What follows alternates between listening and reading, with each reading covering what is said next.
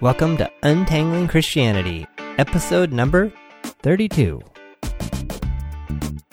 On this show, John and Greg attempt to diffuse destructive ideologies, unsnarl confused ideas, consider love and truth in Christianity. We hope you'll come along for the conversation, and you can be part of that conversation by leaving comments at the website, untanglingchristianity.com/32. You'll also find related notes and links for this episode at the same place. The whole notion of justice, like I've been thinking about justice since we last talked about it, and kind of how you described realizing that you weren't going to get justice and what that meant. And then I don't know, I just started thinking about how it seems like evangelicals are so focused on this notion of justice. And you know, your mention yesterday, too, of the church and that one church and their disparaging remarks against gays and, you know, that God was going to judge them and, you know, they were going to burn in hell. And I just started thinking, where does this come from? Like, why is this such a preoccupation? Yeah. I mean, it was also triggered for me last week. I posted on one of my other blogs a blog post. It was I was kind of riffing on someone else's idea. It was Danielle Laporte, and she had this thing about, you know, what if we withheld judgment from the people that frustrate us? Maybe people, and the context that she was kind of describing is people we don't know. You know, someone cuts us off in traffic, or someone's rude to us at work. Instead of getting so mad at them at what a jerk they are and whatever, like, what if we gave them the benefit of the doubt? What if we just, and I'm also stealing from Brene Brown, and she encourages, you know, what if we just assumed that everyone was doing the absolute best that they can? Like, how does that change the way we look at things? Instead of saying that person is such an idiot, or, wow, if they weren't so stupid, they wouldn't have done that. Like, maybe, what if we were to, and this is assuming we don't know anything about them. What if instead of assuming that they were a complete idiot and that they could have done better, what if we assume that they're really just doing the best that they can? So the person that cuts us off in traffic cut us off because they're trying to, like, tighten their baby's seatbelt, and they accidentally swerved into our lane. And so anyway, I posted this article, and I thought, you know, this is really something worthwhile. And I got a private comment back that said, yeah, but what about that person that really is a jerk? And what about that person that really is evil? And we're just, you know, it seems like she's just letting everyone off the hook.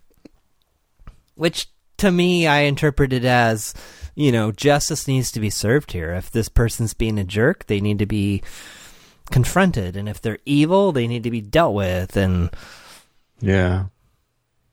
Well, I guess I like what she says on the one hand, but it's funny when you said, you know, what would happen, and the first thing that crossed my mind is I'd get killed. You know, I guess, and I'm saying that as an extreme comment, but that's you okay. Know, in certain situations, if we think, oh, you know, they're just doing the best they can, which I guess would mean, like, I don't know what that would, actually, I don't really know what that would mean. Would that mean, yeah, she swerves in traffic a lot, but that's the best she can do? What did that mean? At that particular moment, that was the best she can do. But normally she's a safe driver. And I guess if it means the first, then I don't really care if that's the best she can do. It's not good enough for me. I'm not willing to be swerved into. And if it's the second, it's hard to know that. And so I'm not necessarily interested in, you know, justice or punishing her, but I am interested in, you know, it's interesting about the traffic one. I'm sensitive to that, right? Because my father and brother died in a car accident that he caused, and 2 other people died as a result. So 4 people got killed because of a large mistake my father made, you know, and I have to ask myself, was he doing the best he could at that time? And, you know, as I said in the last podcast, I love my dad, and there are things I really hate about my dad, and there are times that I have really hated him. But I don't think he was doing his best. I think at that moment, wow, that puts he was. I picked a horrible example. Okay. Well, I don't know. Maybe you picked a really good one, right? Because I could see it, like, on the generous side of me, I can see that in a situation where it's like, hey, did you not see that I was in line here and you've just kind of like walked into me? I can, and I can be like irked, but on the situation where it's like, okay, this really costs a lot here. The stakes are much higher. Fair. Yes. Point well made. Point well made. I think I'm thinking of this on the level of, like, I've been critical of people that I work with in my mind, not to their face. And I'll think, man, that was just really not the best way to approach that problem. You know, if, quote, you had been a little smarter or thought about this first, you would have done this in a much better, much smarter way. Yeah. And I realized that in thinking that about that, I was judging them, and in kind of putting on the lens of maybe this person is doing the best that they can. It doesn't excuse the fact that they didn't create something that's not very good, but I don't know. I guess maybe I felt like it helped me to not be as critical of them and to just say, okay, maybe they created that and that was the best that they could. They were actually doing the best that they could. It wasn't because they were being negligent or sloppy. And right. I'm still not okay. I still don't think it's great, but I think it takes a higher view of them as a person to apply one assumption versus the other. Yeah, and I think that's a good call about, making that about focusing on who they are, But the good clarification here is, and that maybe the private comment that I got on my blog that I missed, and that I think you've kind of made a little clearer to me, is it really does depend on the circumstances and the severity of the circumstances too. Yeah. Yeah. So, but going back to this notion of justice, what do you... it's just kind of in my consciousness that, this is a big deal to Christians, that, God will eventually rain his justice on this earth, and justice will prevail, and it's all going to come from God. We can't do it, but God can, and, won't that be great when it does? Yeah. I know this may sound contradictory, but I really don't think that that's something that's supposed to matter much at all. I think that people focus on justice because it's easy. It's easy to understand. It's a one-for-one sort of economy.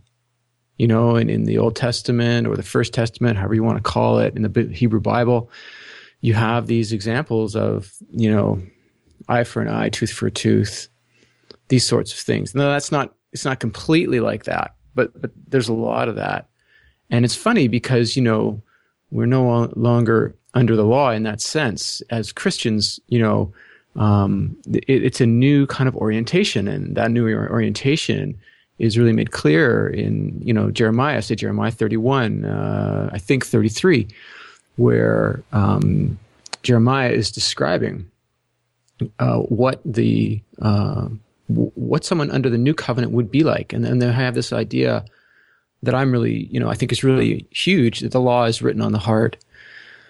And I think that the whole emphasis on justice is way, way, way off. Like I still get really irked when I think about my dad. I can get really angry and really upset, but it's not that I just kind of, like, I put the blinders on so I don't look there. It's that I don't have any interest in going there. I don't need to have that debt repaid.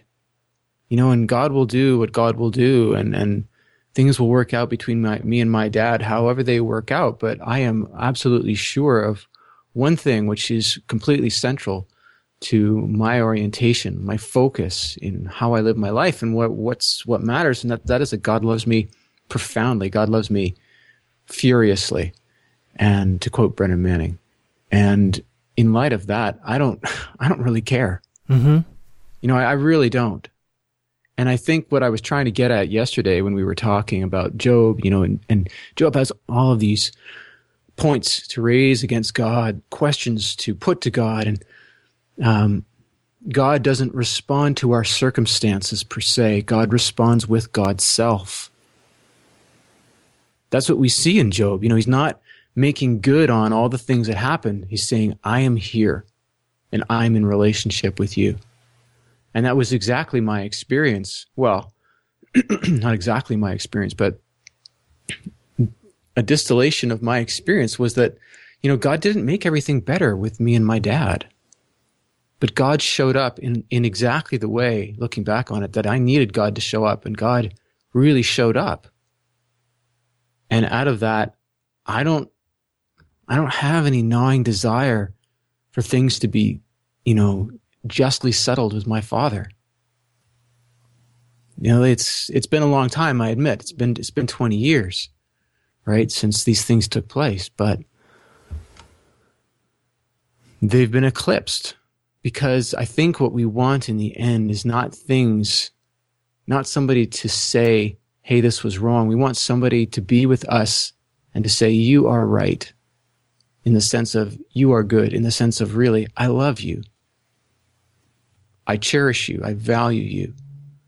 And all the valuing we didn't get, all the disrespect we received, and all of the lack that built up is washed away when we are in the face of genuine, legitimate love, where somebody truly knows us and truly, deeply loves us.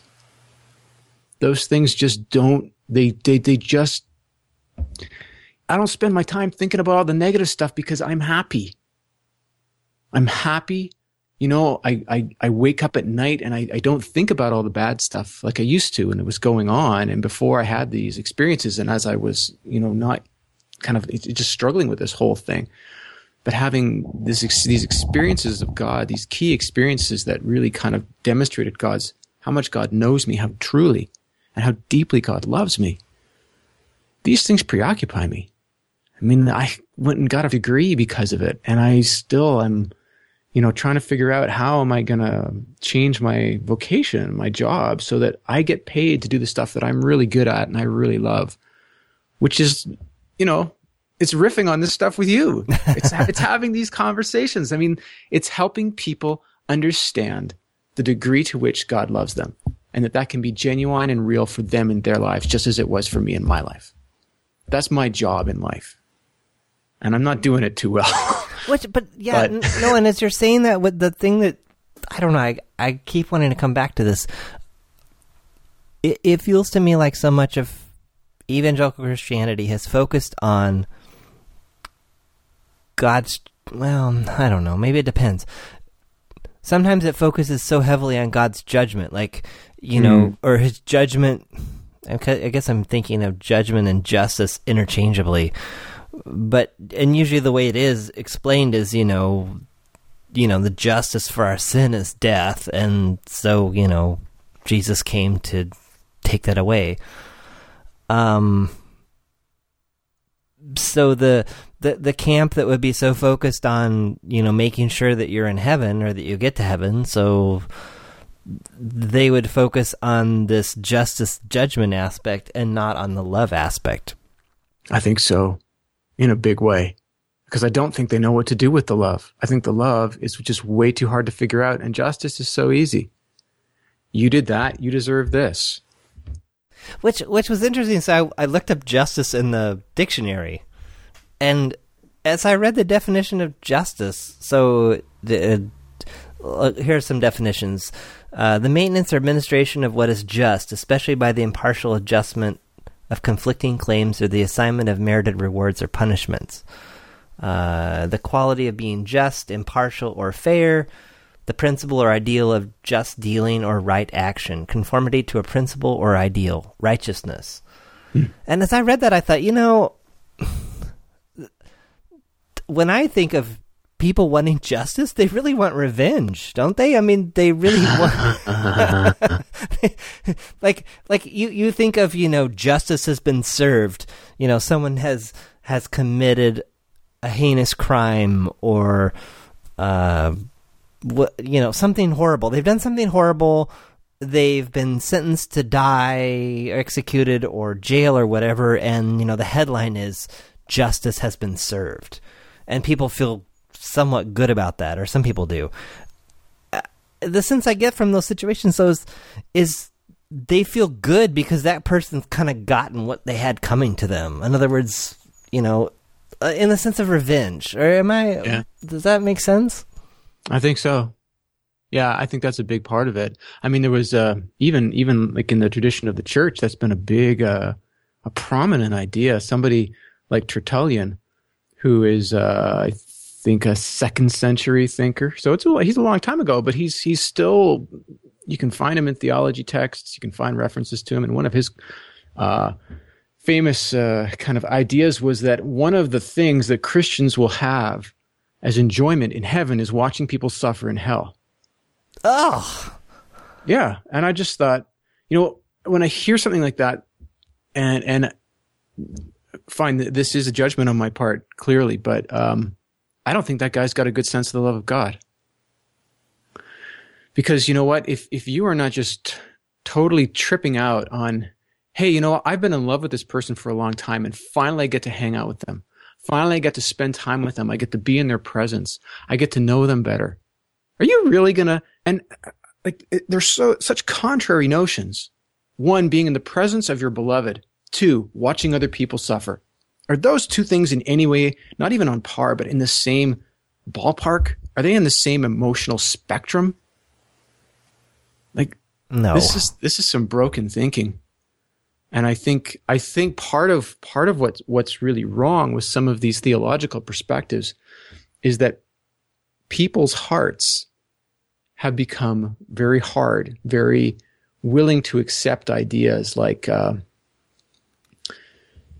don't know that we could go as far as to say that Calvin would say this, but the idea of double predestination, which is an upshot or an outworking of Calvinist thinking, which is that God chooses some people to go to heaven, and that's all there is. You're going to go to heaven, and God chooses some people to go to hell, and that's double predestination. Yes. So predestination is the idea that God chooses some people, and there are a lot of problems with this thinking, and with the theology behind it. But double predestination is kind of to say, well, if God's choosing some, then how does that working out with other people? And again, it's this kind of huge emphasis on God's sovereignty. But you also get people like, for instance, John Piper. I'm not a big fan of John Piper, as you know. And he wrote in an article, if God chooses to kill my son, then I'm happy with that. And it kind of I didn't read the article, but the sense I got was kind of in an Isaiah, an Abraham and Isaac type of sense. God chooses to kill my son. God chooses to use my son in that way, and that he would be happy with that. And I just thought, it's one thing to say that God is real and that you have a relationship with God. And it's another thing to say, if God is God, I don't have much of a choice in the matter. God chooses to do something. Who am I to stand against it? Well, that's true. I would agree with that. But to say that, you're somehow going to enjoy it or be all right with it or whatever, I'm just, I think there's something, you've turned off something emotionally. You've turned off something that it's not right to turn off. That should be there as a touchstone to reality to keep you from doing what, for example, Jerry Bridges would advocate, which is when you're in adverse situations, see life through the eyes of faith, not through the eyes of sense. No, you want to see them through both. And I think John Piper is doing exactly the same thing. He's practically speaking, he's taking and applying what Bridges is suggesting. And I think this is a very wrong proposition. This is not how we're supposed to engage with God. I'm supposed to be a whole human being with God. I'm not supposed to just back off and say, oh, you chose to do this. And that puts aside all the questions of how do you know it's God choosing to do this? What would that mean? Would God come and tell you? Why would God do that anyways? Does God need to tell you? How do you know it's God rather than the guy down the street who, had a little too much to drink and was angry with his family and pulled out a gun and the shot went wide and bang, your son's dead. I don't know. it's just, these things are pretty complicated, but for me, that type of mentality really smacks of something being absent in that person, which is crucial for people to be in right relationship with God. And all the theology and all of the, seminary training will not make up for that. If I tried to make an argument from existence with my professors who were at all theologically oriented, so being at a theological college, not every class is a theology class, and not every prof is a theology prof. Some of them are exegetes, some of them are, Old Testament, New Testament guys, whatever. Some of them are history. But in the couple of classes I had with theology guys, they were incredibly resistant to the idea that our human experience can be a valid informer, in comparison with the validity of Scripture as an informer. Well, yeah, because, the way I always heard it explained was that was because, we're sinful and fallen. And so we can't completely trust our emotions and our experiences because we're, quote, we're broken, which I just believe less and less. Well, yeah, and I think that's really problematic because on the one hand, they want to say that our emotions are no good when it comes to most things, but when it comes to being emotionally attached to God, well, all of a sudden then you're they're right. right. So is it only the target that matters? And then of course we have the problem of false religion.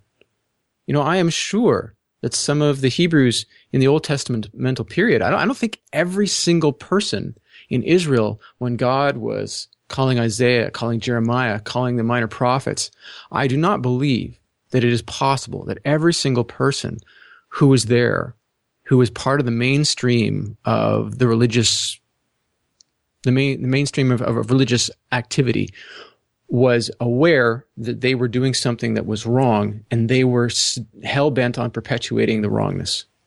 I think a lot of people were duped. A lot of people should have been maybe taking a little more time, or maybe some people were afraid and didn't know what to do. But I think the idea that everybody knows exactly when they're doing something that's a problem is incorrect. And so you have this idea of false religion, and how are you supposed to work your way around that? How are you supposed to deal with the fact that you could very well be, having these great happy feelings about God, and you're dealing with, Jim Jones's church. You still got a problem. You got the wrong God, but you got the right feelings towards something you call God. Like it's a complicated situation, and the interpretive dance steps that go into it are tricky. They're not easy. What would happen when you would push these profs? Because I'm guessing you did. Some of them were good. Some of them I learned. Some of them I learned that you could only push in a paper. I had one fellow, and I quickly learned that, he's not going to tolerate any of this. He has his own views, and the best thing he said to me was, I was talking about Augustine and love and the centrality of love, and he said, well, I guess you'd have to argue that in a paper. And just completely shut me down. And I thought, okay, well, I'm going to do that. And I did. And, kudos to him. He really engaged with it. He didn't say, oh, this is Greg with that comment that he made. And he's kind of turned it into this big term paper. And I know what I'm going to give this paper already. He went through it, and the idea was conflictual with his, and it gave me the best mark he could have. He gave me like an A+ on this paper, which the guy just, I don't know if there were any more of them, but I got one. So I thought, okay, he's honest. He doesn't agree with me, but he thinks it's a well-argued case. For others of them, what I found was, it would mostly be Q&A time, and I would go up after every class. I was one of the few people that was always there asking questions. And my prof, my thesis supervisor, who later became my thesis supervisor, I'd say something and he would respond. And I would say, well, I'm not sure how that works out with this. And eventually he got to the point, when he realized that I was going to challenge him, and I kept challenging him in a certain direction. And, he eventually came to see my challenges as valid, but he would, every time he answered my questions, he would answer them. And then he would say, no, at the end, like, I know you're going to say something back to me. I know you're not going to fully agree. So, it was a mix, but then I've heard of other, I don't mean to speak badly or out of turn. And I know this guy is an icon. He is an icon in evangelical, Christianity. But I had a friend so I did languages in my undergrad, and I was pretty good. And we took a couple language courses together. She did Greek and Hebrew, and she went much further than I did. And she was good. She was very, very good. And she took all of the Greek offered at my college. She took 3 or 4 years of Greek, which doesn't put her at the same level as one of the professors, but it puts her at a very good level. She's able to have a conversation with them, and everybody's understanding everything. And we both talked about this, and neither one of us had taken any of the theology courses up until that point. And I went through the whole thing. I took none. I took some exegesis courses, but I took no theology. And we were both reticent about taking the theology courses there. And she had 2 years of Hebrew. She had 3 or 4 years of Greek. She had TA'd and I think taught Greek at the highest or at the lowest level. She taught an intro Greek course. So you've got to be really good to be able to do that. And she took Packer, J.I. Packer's theology course. And she had some divergent views from Packer. Packer is extremely reformed. And in fact, everybody teaching theology, whether it's Paul Helm, who was there at one time, John Stackhouse, Hans Boersma, and there may be somebody new now. I don't know. I'm assuming Packer's still teaching. But these are the people that were teaching in the mid-late 2000s when I was there. And these guys are all extremely reformed, which is a very interesting thing for an institution that claims to be trans-denominational. But she took his class, and she said, she got into conversations with him, and you just couldn't go anywhere. He just kept coming back to some of his, this is the position and this is the position. And she would go back to the text and say, well, the text says this, and other people are looking at it this way, and I see this. And he wouldn't engage there. Which, if I'm understanding her correctly, and I think I am, is that's not playing fair ball, and that's a very nice way of putting it. Because there's a tense, hopefully there's a friendly relationship, but there can be a tense relationship between theology and exegesis. So exegesis is, what does this verse mean? And what does it mean in this chapter? And then what does the chapter as a whole mean? What does this chapter mean? And what does it mean within this book? And what does the book mean? And we're reading it as what it is in its context. And then we might say, exegesis might be also informed, exegesis of Paul in Romans would be informed of, say, what Paul has written in Corinthians, or in Galatians, or in Ephesians. Theology, on the other hand, takes ideas from all over the place, all over the Bible, and it creates a general sort of sense of understanding of different concepts related to God. Theology, study of God. And so theology is on the one hand informed by exegesis, on the other hand, it informs exegesis, and vice versa. But the point that the culminating point I'm making, I guess, is that if you have a theologian who is not open to their points, their theology being challenged on the basis of exegesis, you have a problem. You have a problem, A, as the person going to that theologian. B, as a theologian, you have a problem. You are too entrenched in a position that is supposedly based on the text, and yet when someone comes to you and says, I have the way you're reading this text, there are a lot of other people who are quite credible who read this differently. And when we bring this in and correlate it with these other texts, I see this going in a different direction. And I guess... well, sounds like a bunch of our churches today. Yeah. The church has the view, the pastor has the view. If you bring up anything contrary to it, you're either liberal or some nut job. Yeah. But I guess even more so what I'd hope my friend would say to me was, I had an interesting discussion with J.I. Packer, and he sees things this way. And when I raised how I see them, and I raised the exegesis and the exegetes, and we had this kind of comment about the exegesis, he said to me, interesting. I see where you're coming from. Yes, I see what those people are saying. I don't personally hold to that view, but I see where you're coming from. And I think that would be quite a fair way of responding. But the sense I got was, well, I guess you could hold that view, but I don't think it's a good one. I don't think it's the right one. I don't think it works. Without coming back to say, yeah, well, here's why. They're actually wrong. And so the difference I'm seeing is, like, I'll make it really super obvious and clear. 1 second. So we've been talking about Jerry Bridges trusting God. Did you read some more? Yeah. This is the last verse, pardon me. Thinking too much Bible. Last paragraph of the preface. I want to express my appreciation, this is on page 11, to a number of people who have contributed to the writing of the book. I'll skip one sentence. The next sentence. Dr. J.I. Packer graciously agreed to review some of the key chapters to check the theological accuracy. So, I guess what I'm saying is, you have an axe to grind here. you see the trickle down, right? You see the trickle down, and this is a very obvious trickle down, right? J.I. Packer helped me figure this out. Well, okay. He helped you figure it out in a in his way of thinking, which, as I understand from reading Packer and from hearing people who've been in classes with Packer, or at least one person who's a very, very, who had the most skill of any student I can imagine in exegesis and Greek, that my college at a graduate level could prepare. So they're all breathing their own exhaust. I don't think they all are, but I think that it's a closed system. Like, it's...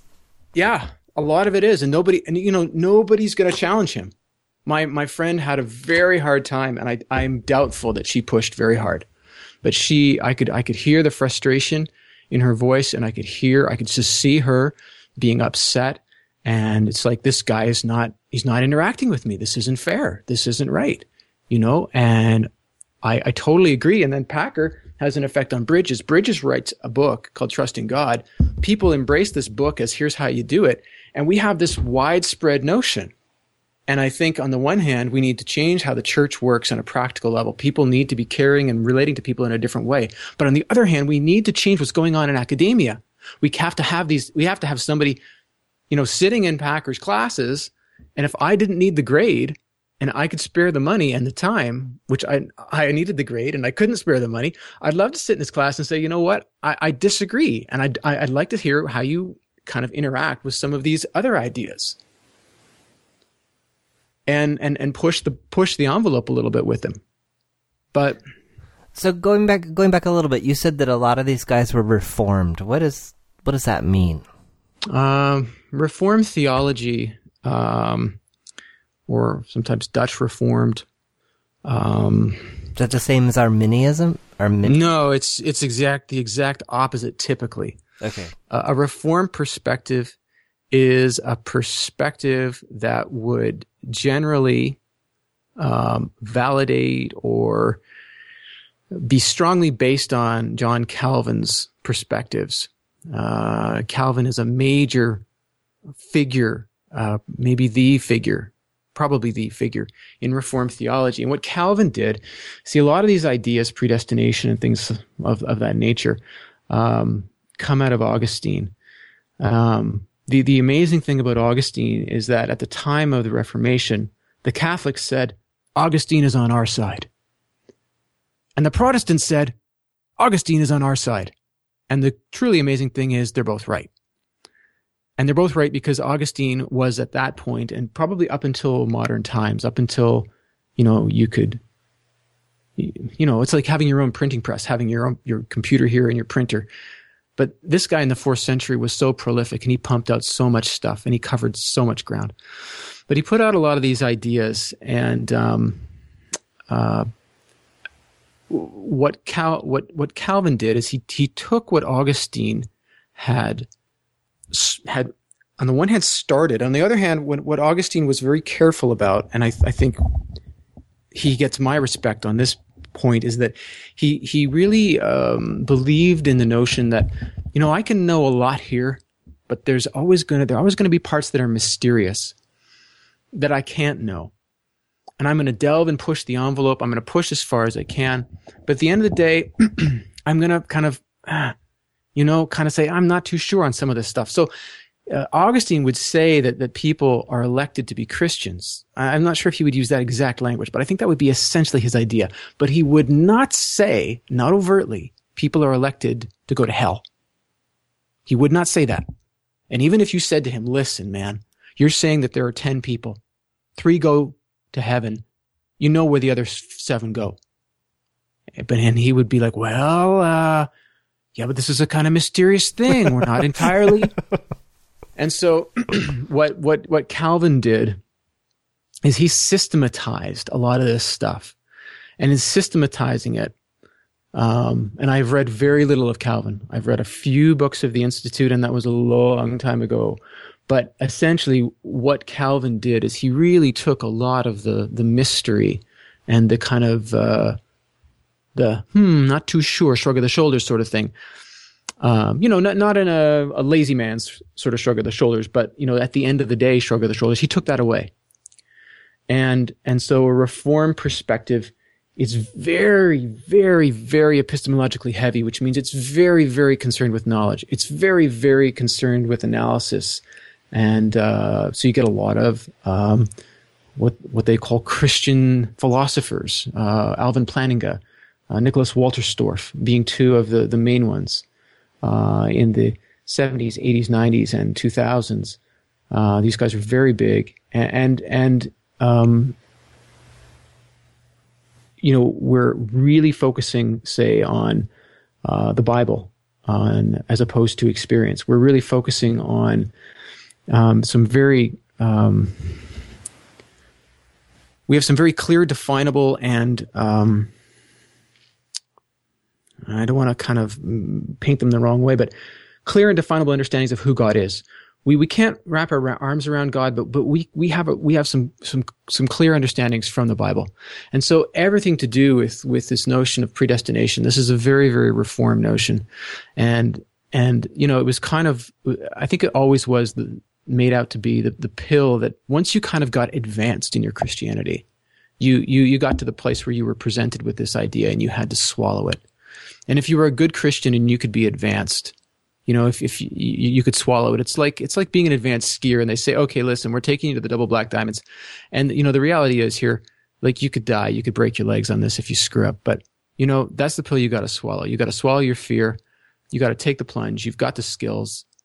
Make it happen. Ski this, have fun.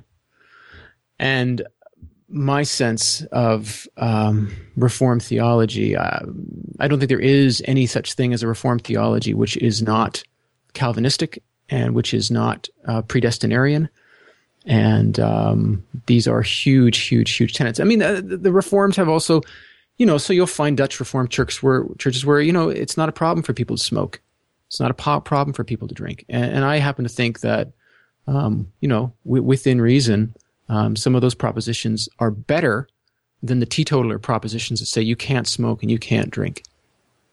I think smoking and drinking has its problems, but so does not smoking and not drinking. Depending upon how it's all laid out. But so, and I think the Reformed tradition also, to its credit, has been much more intellectual. They have had a greater focus on the arts, kind of like the Catholic tradition, like Catholicism. But what's the flip side of this, though? The flip side, well, you see, a predestinarian, a Calvinist perspective is extremely. What they want to say is God is sovereign. God is sovereign. God is in control. God is making these choices, and it's very, very much about God, right? And the flip side of that, you have something called Arminianism, and I hesitate to say that that's the flip side because it's another option. I think that yes, Yes, there are other options between Calvinism and Arminianism. I think that the way that they've been set up as a closed system, a binary relationship, is actually false. And that's one of the things that I tried to promote indirectly in some of my work. But Arminian system of thinking would say, hey, human beings have free will. And of course, the Calvinists look at this and say, you're starting off on the wrong foot already. The Reformed people, someone with Calvinist thinking would say, you can't start with human beings. Nothing started with human beings. You have to start with God. Who is God? Well, God is sovereign. God is God. And that's where you start. You don't start with your free will. God is, and they marshal a number of texts in their defense. And I think that those texts bear reading. I think that some of the more recent exegesis, notably by N.T. Wright and others in the kind of new perspectives on Paul's school, have I think that they have defeated the Reformed and the Calvinistic interpretations of some of those key texts like Romans 9 through 11 and some of the texts in Galatians. And but I think that part of the problem too is that we've come away from this notion we talked about the last time of all of this theology and all of your Christianity has to kind of be grounded in and make sense of real life. And I think if we do that, if we come back, if we move away from this, you see, it's really interesting that we're talking about, Calvinism and Reformed theology. And I was kind of reading Bridges, and he's so big on the sovereignty of God. But it's not either necessarily about God being sovereign or about humans having free will, but that we've totally missed this huge piece. Why are you so focused on God's sovereignty? Like, take the Westminster Confession. It's a very, very Reformed document. It's a document made by the Reformed Church. And the reason for the existence of humanity, or they would say the existence of man. Let me read this to you. I'm leafing through this on the internet and I can't find it.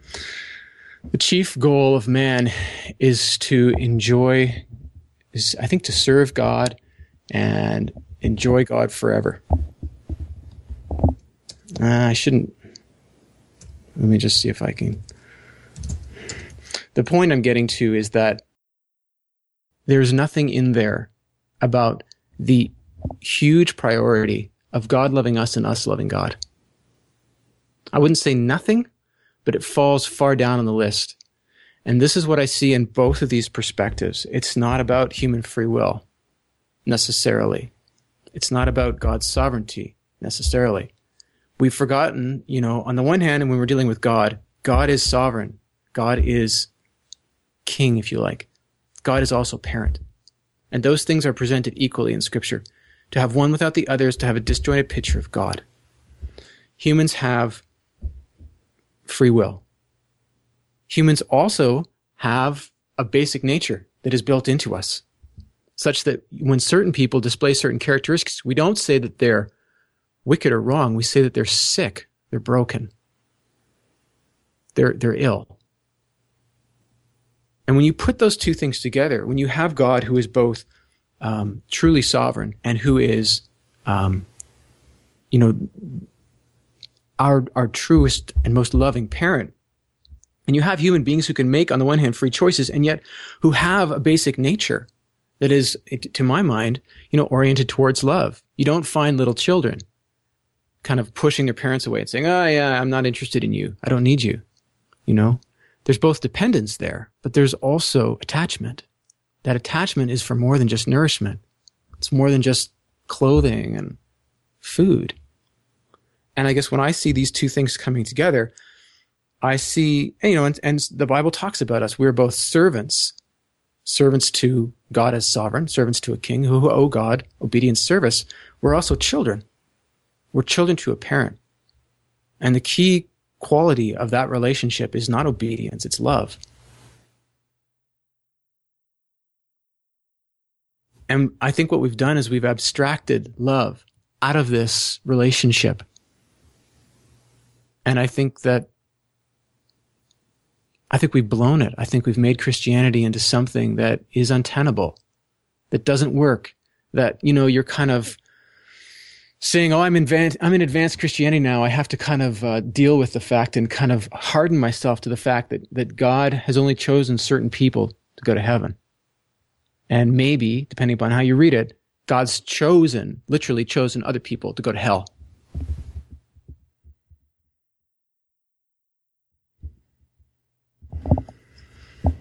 So I don't know if that answers your question, but it's kind of long-winded.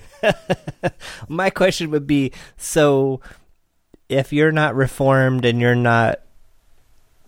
don't hold to Arminianism, however you say that word, how is your position on this described? Or can it be put in a box? I don't know if there is a good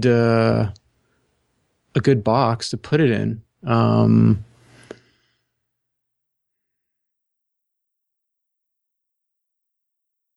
I guess I would say it the way I just said it. Like, putting God's sovereignty above all other things is a mistake. The text doesn't do it. Why should we? Because we're trying, again, I think it's an easy way out.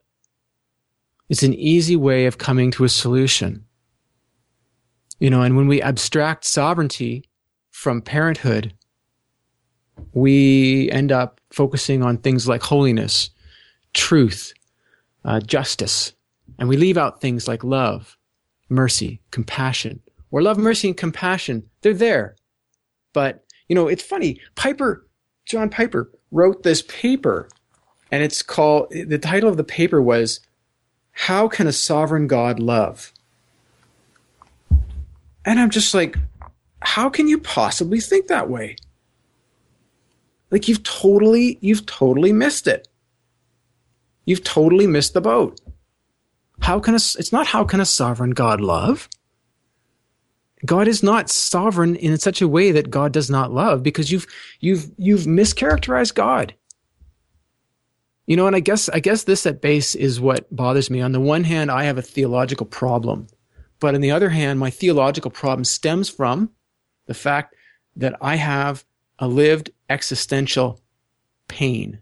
I experience it and I see other people experiencing it. It's almost like when you, if you have an ailment, the right pharmaceutical is great, but the wrong pharmaceutical might give you double the problem. Or you still got your old problem and then you got a new one. And this is how I see it with some of these theologies. So I don't really know if there is a name, I don't think there is one for the theological position that I kind of inhabit. But I think God is truly sovereign. God is truly parent. I have free choices, but I'll tell you what, my heart is not free. When I fall in love, I am not free to do whatever I want. I'm not. I'm not only a white guy who's in his mid-40s, who grew up in, Canada in a certain socioeconomic bracket, which has pre-programmed me in certain ways. Not that I can't become conscious of those, not that I'm like a slave to some sort of North American white middle class ethos, but there's definitely some conditioning and some tradition almost, if you like, that's part of my makeup. But I also have a human makeup that I think is when it's working well, is directed in two ways. On the one hand, it's directed towards love. I seek love. I desire to be loved, and I desire to love. I also seek truth. I don't want to be deceived. I want to love somebody who truly loves me. I want to be in right relationship with that person. I don't want to have a false, hollow facade of a relationship. And so when I combine God as parent, God as sovereign, me as free, and yet me as having certain essential qualities to my nature, what I see is that these things, when they come together, that is where I am most myself. I am most the self that I can be in the context of being a free chooser who is deeply in love and truly loved. by God, who is both a sovereign, who is truly God, and who is my parent, who loves me more deeply than anyone or anything ever has or will. And in that context, I flourish. I am the me that I love to be, the me that I am proud of and pleased to be, the me that I enjoy and that other people enjoy.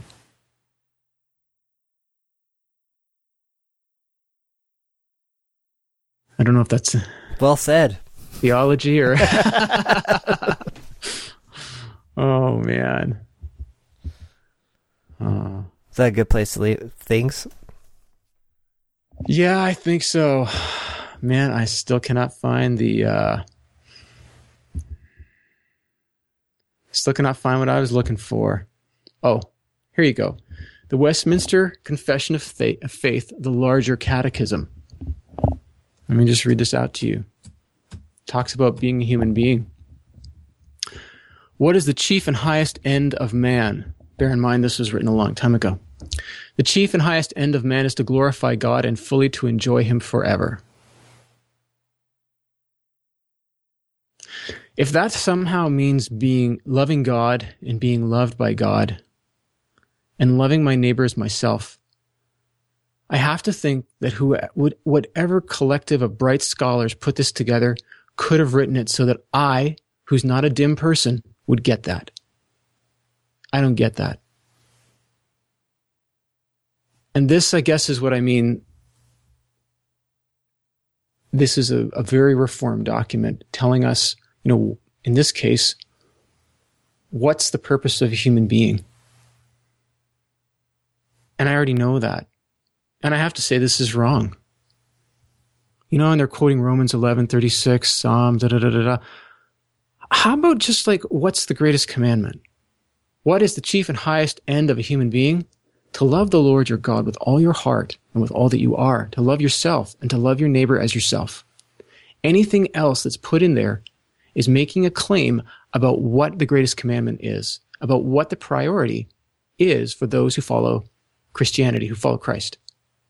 And unless they're either willing to say that the gospel writers got it wrong, that Jesus wasn't too clear, or that they've got some new information, I've got no clue how to read this as something that's accurate. But again, from the perspective of God as sovereign, think about it this way. If God's sovereign, your chief and highest goal is to glorify God and fully to enjoy him forever. But when God's my parent, this makes no sense at all. But isn't that kind of twisted? How do you enjoy a sovereign? I don't know. I get the serve part. Or what does it? Say it again? To glorify and enjoy. So I totally get how you might glorify a sovereign. I don't understand how you would, quote, enjoy a sovereign. Maybe enjoy the benefits that a sovereign provides? Yeah, or be in relationship with this sovereign. But it's interesting here because none of this focuses on love. And yet nowhere that I know of has the Reformed tradition kind of cut back on this and said, we were a little bit off on this. But I think this is part of what, for me, really, really irks me, because you're getting at I don't know. I don't know that what happens in the church necessarily flows down from the more academic understandings, but clearly ministers are trained. They're trained in seminaries and they're taught certain things. And if you're someone in the Reformed tradition, you know this stuff. If I was to say to a Reformed minister, what do you recall about the larger catechism, the Westminster Confession? Most of them could tell me this. Maybe not word for word, but they'd give me the sense of what it was. And I think that those ideas have to have an impact on how we live, how ministers end up pastoring and ministering to their congregations, and the ideas that they teach.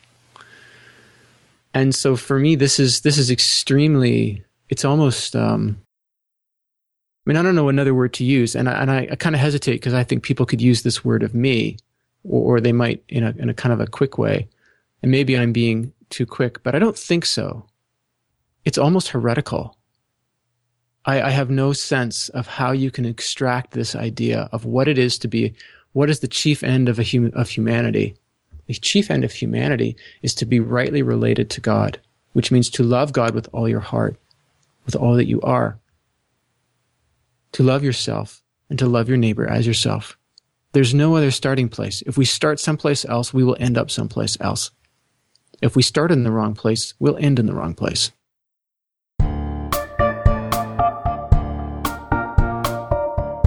Well, the spooky music means only one thing.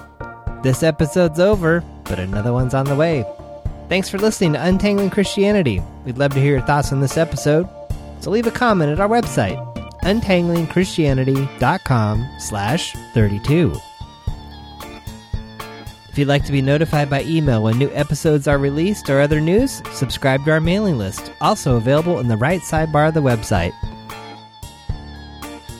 We welcome your questions, comments, or suggested future discussion topics by email. Send those to feedback@untanglingchristianity.com. And if you're looking for just one more way to give feedback on the podcast, we're running a survey, untanglingchristianity.com/survey. Music on this podcast is made available by Kevin MacLeod over at incompetech.com and is licensed under a Creative Commons license. Thank him for his generosity by supporting him at his website. Tune in next week for a new episode.